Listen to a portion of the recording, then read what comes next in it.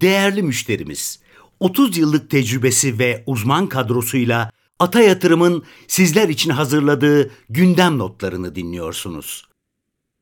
Günaydın arkadaşlar, günaydın sevgili yatırımcılar. Hepinize güzel bir perşembe günü diliyorum. Bugüne başlarken global piyasalarda yine satış ağırlıklı bir seyrin olduğunu görüyoruz. Dünkü kapanışlar Amerika'da da negatifti. Amerika vadelileri dünkü kapanışlarına yatay seviyelerde. Uzak Doğu'daki satış dalgası ise devam ediyor. Çin %1,5 aşağıda, Hong Kong %0,7, yine Japonya'da 0,7. Neler oldu? Birincisi FED tutanakları yayınlandı, son FED toplantısıyla alakalı. Tekrar bir filmi geriye sararsak, hatırlarsak Ekim ayı başında İsrail-Hamas olayı olmuştu ve global piyasalar bundan negatif etkilenmişti. Piyasaların dönüşü 1 Kasım itibariyle FED toplantısındaki güvercin sinyallerle birlikte yılın son 2 ayında piyasalar çok ciddi bir şekilde rally yapmıştı, özellikle ABD piyasaları. Bu da Fed'in 2024'teki faiz indirimleri beklentilerinin aslında biraz fazla iyimser olarak Mart'a kadar çekilmesinden kaynaklanmıştı. Şimdi bu tutanaklarda da görüyoruz ki bu faiz seviyesi bir süre daha sürdürülebilir. Yani indirim piyasaların fiyatladığından daha sonra gelebilir. Peki bu iyimserliğin bir kısmını geri vermesine sebep oluyor piyasalarda açıkçası. İlk 2 işlem gününde ABD piyasaları geriledi. Farklı sektörlerde daha sert geri çekilmeler var. Turizm ve seyahat ve havacılık, özellikle global havacılık sektöründe de özellikle Ekim sonundan sonra MSCI Global Hava Yolları Endeksi 83 seviyelerinden sene sonunda 100 seviyesine kadar yükselmişti. Son 2-3 işlem gününde ise %95'e yaklaşık %5'lik bir düşüş yaşadı. Bizde de hava yolları hisselerine özellikle bakarken, ki hava yolları genelde hava yolları, demir çelik, rafineri, petrokimya gibi sektörler global hareketlerden çok fazlasıyla etkilenen hareketler. Global bir alış dalgası veya satış dalgası olduğu zaman yabancılar kısa vadede bizdeki pozisyonlarını da azaltıyorlar. Dün de hava yollarında biz piyasayı, Türk Hava Yolları'ndaki düşüş piyasayı aşağı çeken önemli faktörlerden bir tanesiydi. Bu düzeltmenin bir süre daha olması normal. Dediğim gibi son 2 ay oldukça iyi bir performans göstermişti piyasalar. O zaman global piyasalarda bunları çok şaşırıyor olmamak lazım. Onun dışında baktığımızda yarın önemli veri, bu ayın önemli verilerinden bir tanesi tarım dışı istihdam verisi. 177 bin yeni istihdam eklenmiş olması bekleniyor piyasalar tarafından. Piyasalar biraz o yön verecektir açıkçası. 177 binin çok altında gelen bir rakam piyasalara biraz daha destek verecektir. Özellikle doların zayıflaması ve faiz indirim beklentilerinin öne çekilmesi açısından diye bakabiliriz. Onun dışında bizim piyasamıza döndüğümüzde Cuma geçen hafta hafif bir toparlama eğilimine girmiştik. Biz seneye Salı günü iyi başladık. Dün ise yine Aralık ayının son 2 haftasındaki günlerden bir tanesine benzeyen sert satışların olduğu bir gündü. Özellikle Türk Hava Yolları, Tüpraş ve BİM hisselerindeki satışlar endeksin aşağı gelmesinde önemli rol oynadı. Bir şey daha tekrar gördük. Bu da neydi? BIST 50 dışındaki hisselerde, ama özellikle BIST 100 dışındaki hisselerdeki sert hareketlerin devam ettiğini gördük. Oradaki son 2 yıldaki önemli kazanımların tabii ki destekleyen bir hikayesi olmadıysa yavaş yavaş o pozisyonlarda ciddi azaltımlar olduğunu görüyoruz. Oralarda özellikle dikkat etmekte fayda var. Biraz önce bahsettiğim bu hava yollarıyla ilgili hareket bir süre daha devam edebilir. O yüzden hava yolları tarafında da dikkatli olmakta fayda var. Dediğim gibi bizden spesifik, şirket spesifik bir konu olmasa da yurt dışındaki satışlar bizdeki satışları tetikleyebilir. Onun dışında makro tarafta dikkatimi çeken önemli bir veri, reel kesim döviz açığı son 12 yılın en düşük seviyelerine geriledi. Şimdi bu 77 milyar dolara geriledi. Tekrar bir filmi geri sarıp baktığımızda bu reel kesimin net döviz açığı 2018 yılının Mart ayında 196 milyar dolarla rekor seviyeye ulaşmıştı. Yani son 5 seneye baktığımızda demek ki yaklaşık 5-5,5 senede 196 milyar dolardan 77 milyar dolara indirdi. Yani reel sektörün aslında bir kısım döviz açığının hep olması gayet normal finansman yapısı açısından. Ama kendilerini çok iyi yönetmişler. Sürpriz mi? Değil. Neyle denk geliyor? 2018'de bizim rezervlerimiz, hatırlayacaksınız, biz artı rezervlerdeydik. Şimdi işte 45 milyar, eksi 45'ten eksi 42'ye indiği zaman seviniyoruz. Rezervlerin erimesiyle birlikte reel sektör kendini bir şekilde mucizevi olarak çok iyi yönetmiş bu dönem içinde. Ve risklerini azaltmış. Risk kime geçti? Kamu tarafına geçti bu zaman içinde baktığın zaman. Kamunun net döviz açığı arttı. O yüzden hani, şirketlerin de kurs riskinin oldukça yönetilebilir olduğunu görüyoruz. İkincisi global büyük yatırım bankalarından bir tanesi TL 2024 sonu tahmini 33 lira olarak açıkladı. Tabii ki bunun sonrasında birçok soru bize de geldi. Bu öyle bir şey olabilir mi? Çünkü bizde genelde abartılı şekilde diğer tarafta, devalüasyon tarafında tahminler yapılır. İşte siz 40 dersiniz, bence 50 olacak, 60 olacak diyen birçok kimseyle karşılaşmak Türkiye'de mümkündür. Yani son 10 senede de TL'nin gidişatına baktığımızda kötümser olmak yatırım pozisyonları açısından daha iyi ödüllendirdi herkesi. Türk lirası bizim tahminimiz 40 lira seviyesinde sene sonunda. Bunun altında kalıp reel olarak değerleneceğini söylüyorduk. Ama bu çok ciddi bir reel değerleme tahminine yapıyor. Ama buradaki tabii ki en önemli faktör, birincisi yani dış ticaret açığının bizim de tahminimizin ötesinde aşağı geliyor. Gelme ihtimali. Ama onun dışında da yabancı yatırımcının çok ciddi miktarlarda, yani biz son 2-3 ayda toplamda 5 milyar doların üzerinde rakam gördük. Ama 2024'ün totalinde 15-20 milyar dolarlık bir yabancı yatırım gelirse TL'nin bizim tahminlerimiz ötesinde değerlenmesi mümkün. Türkiye böyle bir dönemi yaşadı mı? Yaşadı. O zaman da insanlar inanmıyordu. Olabilir mi böyle bir şey diye. Hatta 2005-2013 yılları arasında Türk lirası ciddi şekilde değerlenmeye devam etti ve tesadüf değil, Türkiye'nin son 50 senesinde enflasyonun düştüğü tek dönem budur. Yani bizim için aslında baktığımızda evet, Türk lirası kuvvetlenirse bizim enflasyonla mücadelemize daha destekleyici bir şey olacaktır kesinlikle. İthal fiyatlar ucuzlayacağı için. Ama o zaman Türkiye'de ne oluyor?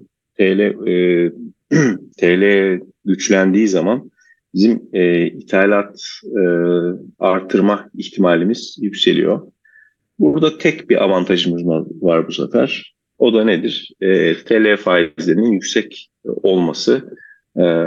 O tüketim, geçmişte gördüğümüz gibi tüketim çılgınlığını destekleyecek bir nokta olmaz. Ama evet, TL 40 lira değil de 36-35 lirada biterse bizim de enflasyon tahminlerimizi ona göre çok daha aşağı çekmemiz gerektiğini şimdiden size söyleyebilirim.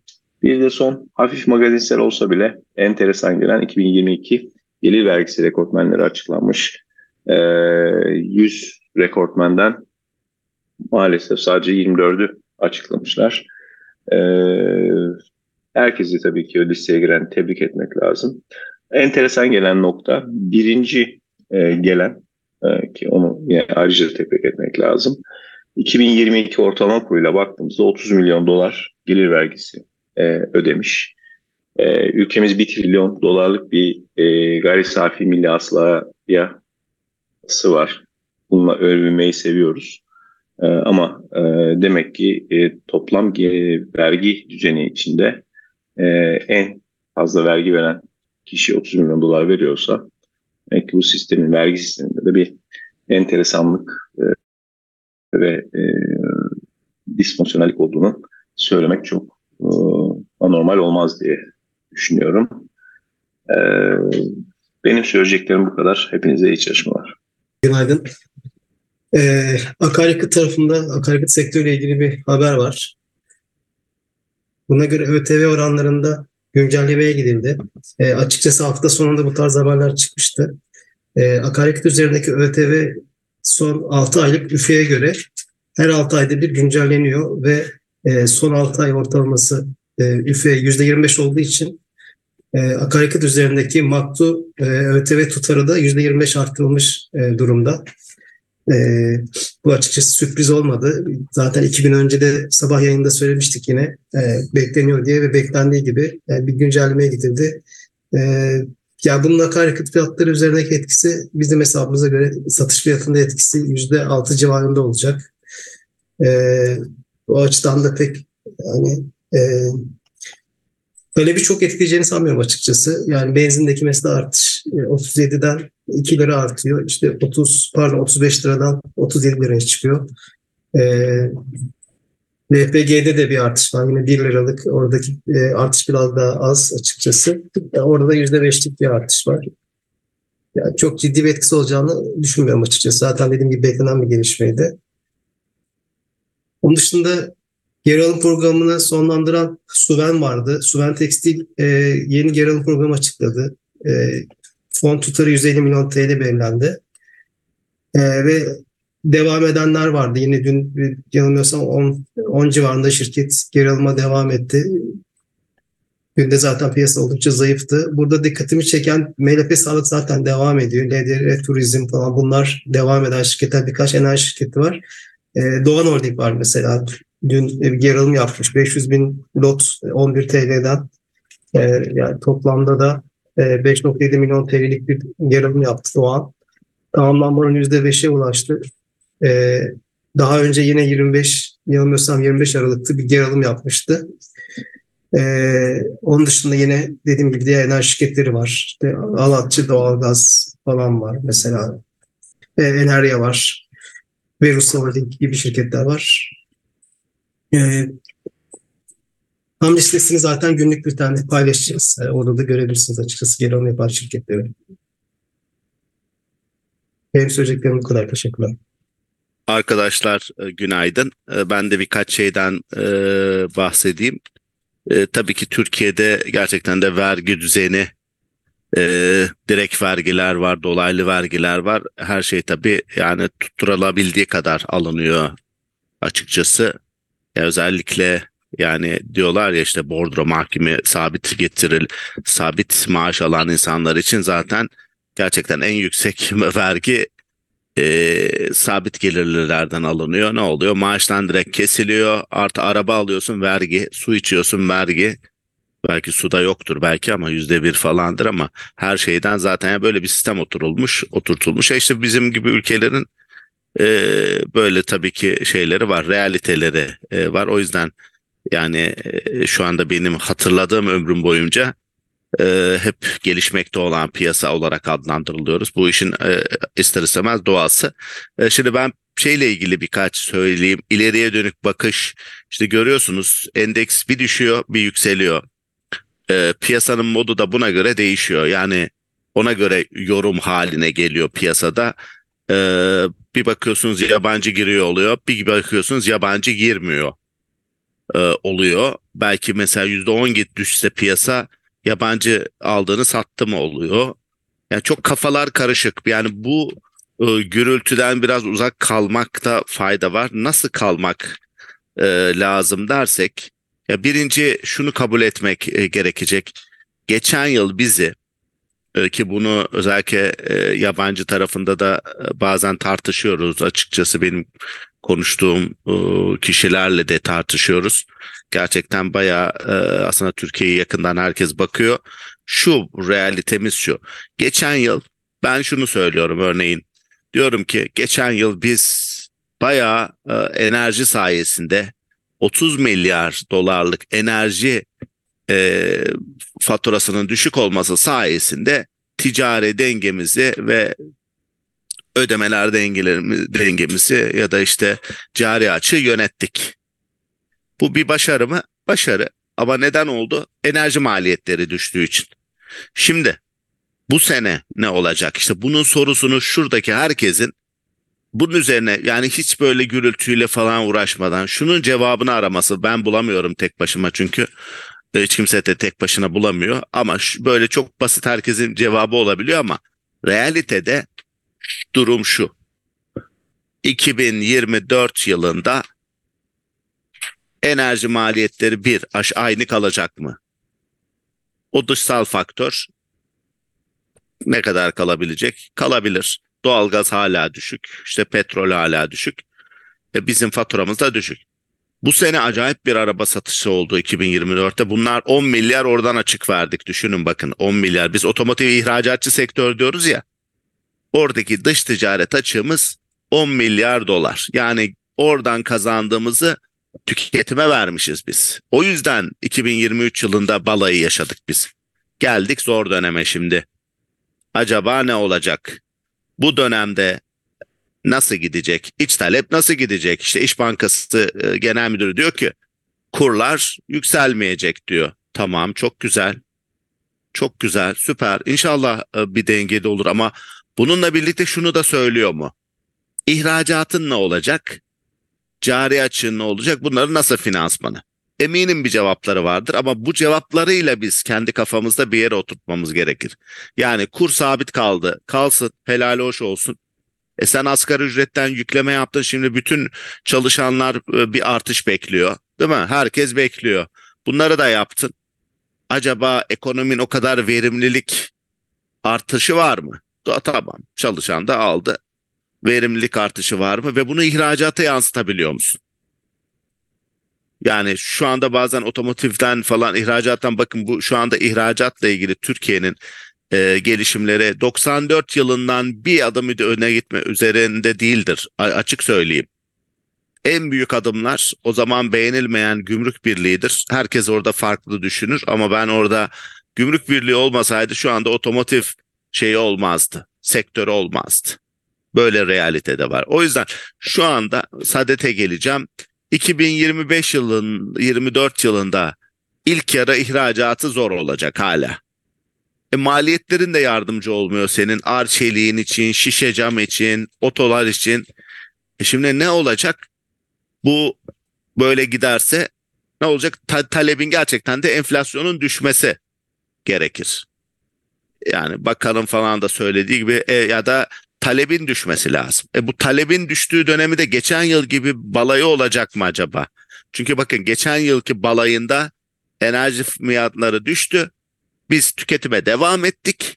İhracatımızı belli bir dengede koyduk. Oh rahat. Sıkıntılı gibi. Şimdi geldik zor döneme. Bu yılın ilk 6 ayında gerçekten ne olacak? Birincisi enerji maliyetleri düştü mü? Tamam devam ediyor. Ama bu tek başına yetmeyecek artık. Ne olacak? İç talep düşecek mi? İhracat artacak mı? Bu ikisi. Bununla ilgili olarak da iç talebin de düşeceğini şey yapalım. O olduğu zaman şirket karlarını olumsuz etkilemeye başlayacak bir süreliğine. İhracatçılarda da yine Avrupa'da falan ilk yarıda bir hareket olmadığı noktada ilk yarı bir boşluk var. Bu dönemde aslında eğer sıkı gidilirse herhalde enflasyon düşme eğilimine girer. Ama bu da enflasyon eğilimine eder. Biz de güle oynaya bir toplum olmayız. Bu arada seçimler var, gerginlikler olacak, şu olacak zaten böyle sürekli gündem başka yerlere kayıyor. Çok enteresan bir şekilde. Yani velhasıl şunu söylemek lazım. Kurla ilgili olarak Bankalar da söyle düşebilir, şey yapabilir. Düşerse senaryosunu düşünelim ya da aynı kalırsa senaryosunu şey yapalım. Türkiye productivity ya da verimlilik kazanmak zorunda. Bunu nereden kazanacak? Ben şirketlere bakıyorum. Ekstra bir ihracatta o atak yapan bir şey yok. Savunma sanayi dedikleri 4 milyar dolar. Yani senin açığının ya da kaçta kaçı, yani yüzde 250'nin 5'i 4'ü 5'i gibi düşünün. Ya onunla bir şey yaratmaya, ben bunu fırsat bulursam ihracatçı derneklerini de ziyaret edip soracağım gerçekten. Sektörel onlar, çünkü hücrelere iniyorlar. Bizi ne yukarıya çekecek? Bakın, geçen yılın açıklaması olduğu zaman bu yıl daha rahat ediyorsunuz. Yani anlamak açısından. O nedenle velhasıl bunu, tabii ki bugüne doğru gelelim. Bu yılbaşı olduğu için bu tip şeyleri konuşma ihtiyacı duyuyoruz. Burada yine bizi koruyacak biraz belki bankalarda park etmek belki ilk tercihimiz olmayabilir ama bankalar biraz daha yüzdürür kendini. Perakendeler bu durumda yine kendilerini yüzdürürler. Telekom şirketleri yüzdürür. İşte bazı gıda şirketleri ve Türkiye'ye bağımlı olmayan ihracat şirketleri. Bu da yine dönüp dolaşıp bizim en beğendiğimiz hisseler listesine doğru gidiyor. Bunu dediğim gibi her gün tekrar etmek istemiyorum ama bu yönde şimdilik biz doğru noktadayız. Ama öyle yabancı mabancı hep konuşulduğu kadar ben açıkçası, yani gerçek yabancı geldiği zaman onu zaten biz muhtemelen hep beraber hissedeceğiz. Yabancı gelmeden önce bizim modumuz da daha toparlanacak. Şu anda anlatıyoruz diyelim yabancıya. İlk atağını yaptı zaten geçen Mayıs ayında, geçen yılın. Şimdi ikincisi için sürekli yerliler konuşuyor. Yabancı gelecek, yabancı gelecek diye. Yurt dışındaki yorumlara bakmak lazım. İşte kredi kuruluşları bile yavaş hareket ediyor. Yurt dışında kaç ülke diyor ki artık Türkiye bizim listemizde. Çünkü onların öyle bir şeyi yok, böyle gizli gizli alalım da şey yapalım falan gibi durumu da yok. Opportunistik olarak alanlar vardır, doğrudur. Bir para girişi de oluyordur. Ama tabii ki benim söylediğim yorum da bütün dünyayı kapsamayabilir ama şu soru var. Gerçekten siz bu asgari ücreti de yükselttiniz kardeşim, evet. İhracat tarafınızı ne yapacaksınız? Bunun cevabını, ya benim paramla cengaverlik yapmayın diyor aslında yabancı sermaye ya da akıllı sermaye diyeyim, yerlisi yabancısı yok. Son olarak şunu da söyleyeyim.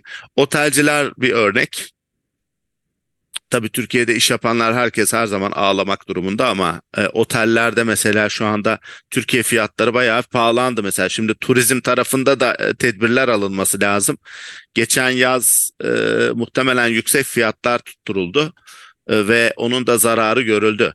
Yani bizi kurtaracak şey hizmet ihracatı. Türk Hava Yolları da buna dahildir. Zaten dernekleri de var. Hizmet ihracatı ve normal ihracat tarafındaki kalemlerde sıçramaya sağlayacak bir şey. Sıçrama olmuyorsa da iç tüketimi kısarak belli bir dengede gidebilirsin. Bu iki denge içerisinde fiyatlar düşüyorsa zaten ondan sonraki dönemde maaş artışlarına falan da gerek kalmayacaktır. Ama bu en zor dönemece girdik. Onu söyleyeyim. Yani en zor dönemi için başındayız. Ama başta bir şey verildi. Bir ne bileyim ağrı kesici verildi, yine asgari ücretle bir verildi. Asgari ücrette de seçim öncesine rastladığı için verildi. Bundan sonraki hareketleri, her hareket bizi enflasyonla mücadeledeki ciddiyeti gösterecek. Bu asgari ücrette oradaki ciddiyet çok fazla, aman da böyle çok ciddi bir karar alınmadı. Piyasa beklentilerinin en üst seviyesi asgari ücrette alındı. O yüzden orada bir hareket olmadı. Ciddi hareket ne oldu? Faiz hareketleri. Yani daha doğrusu faiz kararı. O da tek başına bir yere kadar gidecek. Toparlayacak olursak bunları farkında olmamız önemli ileriye dönük olarak da.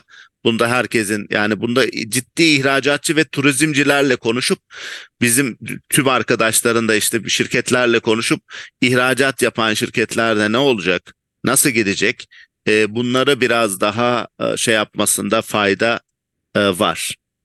Burada yine şey tarafına bakarsak algı tarafındaki genel şeyleri de paylaşayım. Sentiment ne noktada eminim dün de düşmüştür. Yani bir gün önce tabii ki bu endeksle birlikte hareket ediyor sentiment tarafı. Bir bakıyorsun dediğin gibi bugün ne olacak? Bugün biraz tepki vermesi beklenebilir normal şartlarda. Çünkü bu gel gitler sadece şöyle dolu dizgin gitmesi belki şey olmaz ya da kurlar çok sabit gidecekse borsa yükselir mi konuları var ama dikkat çekenleri ben söyleyeyim yine size. Anadolu Holding dün de bahsettik. Bu dönemde içindeki sepetiyle güzel şirketlerden biri görünüyor. Yani bizim içerisinde 2 tane beğendiğimiz şirket var. Turkcell, Kardemir, Aselsan, Alarko bunların sentiment değeri yüksek, sayılar az şey yapılsa da. Son dönemde TAV'ı biraz daha kuvvetli görüyoruz. O da herhalde sadece Türkiye'ye dayalı olmadığı için işlere.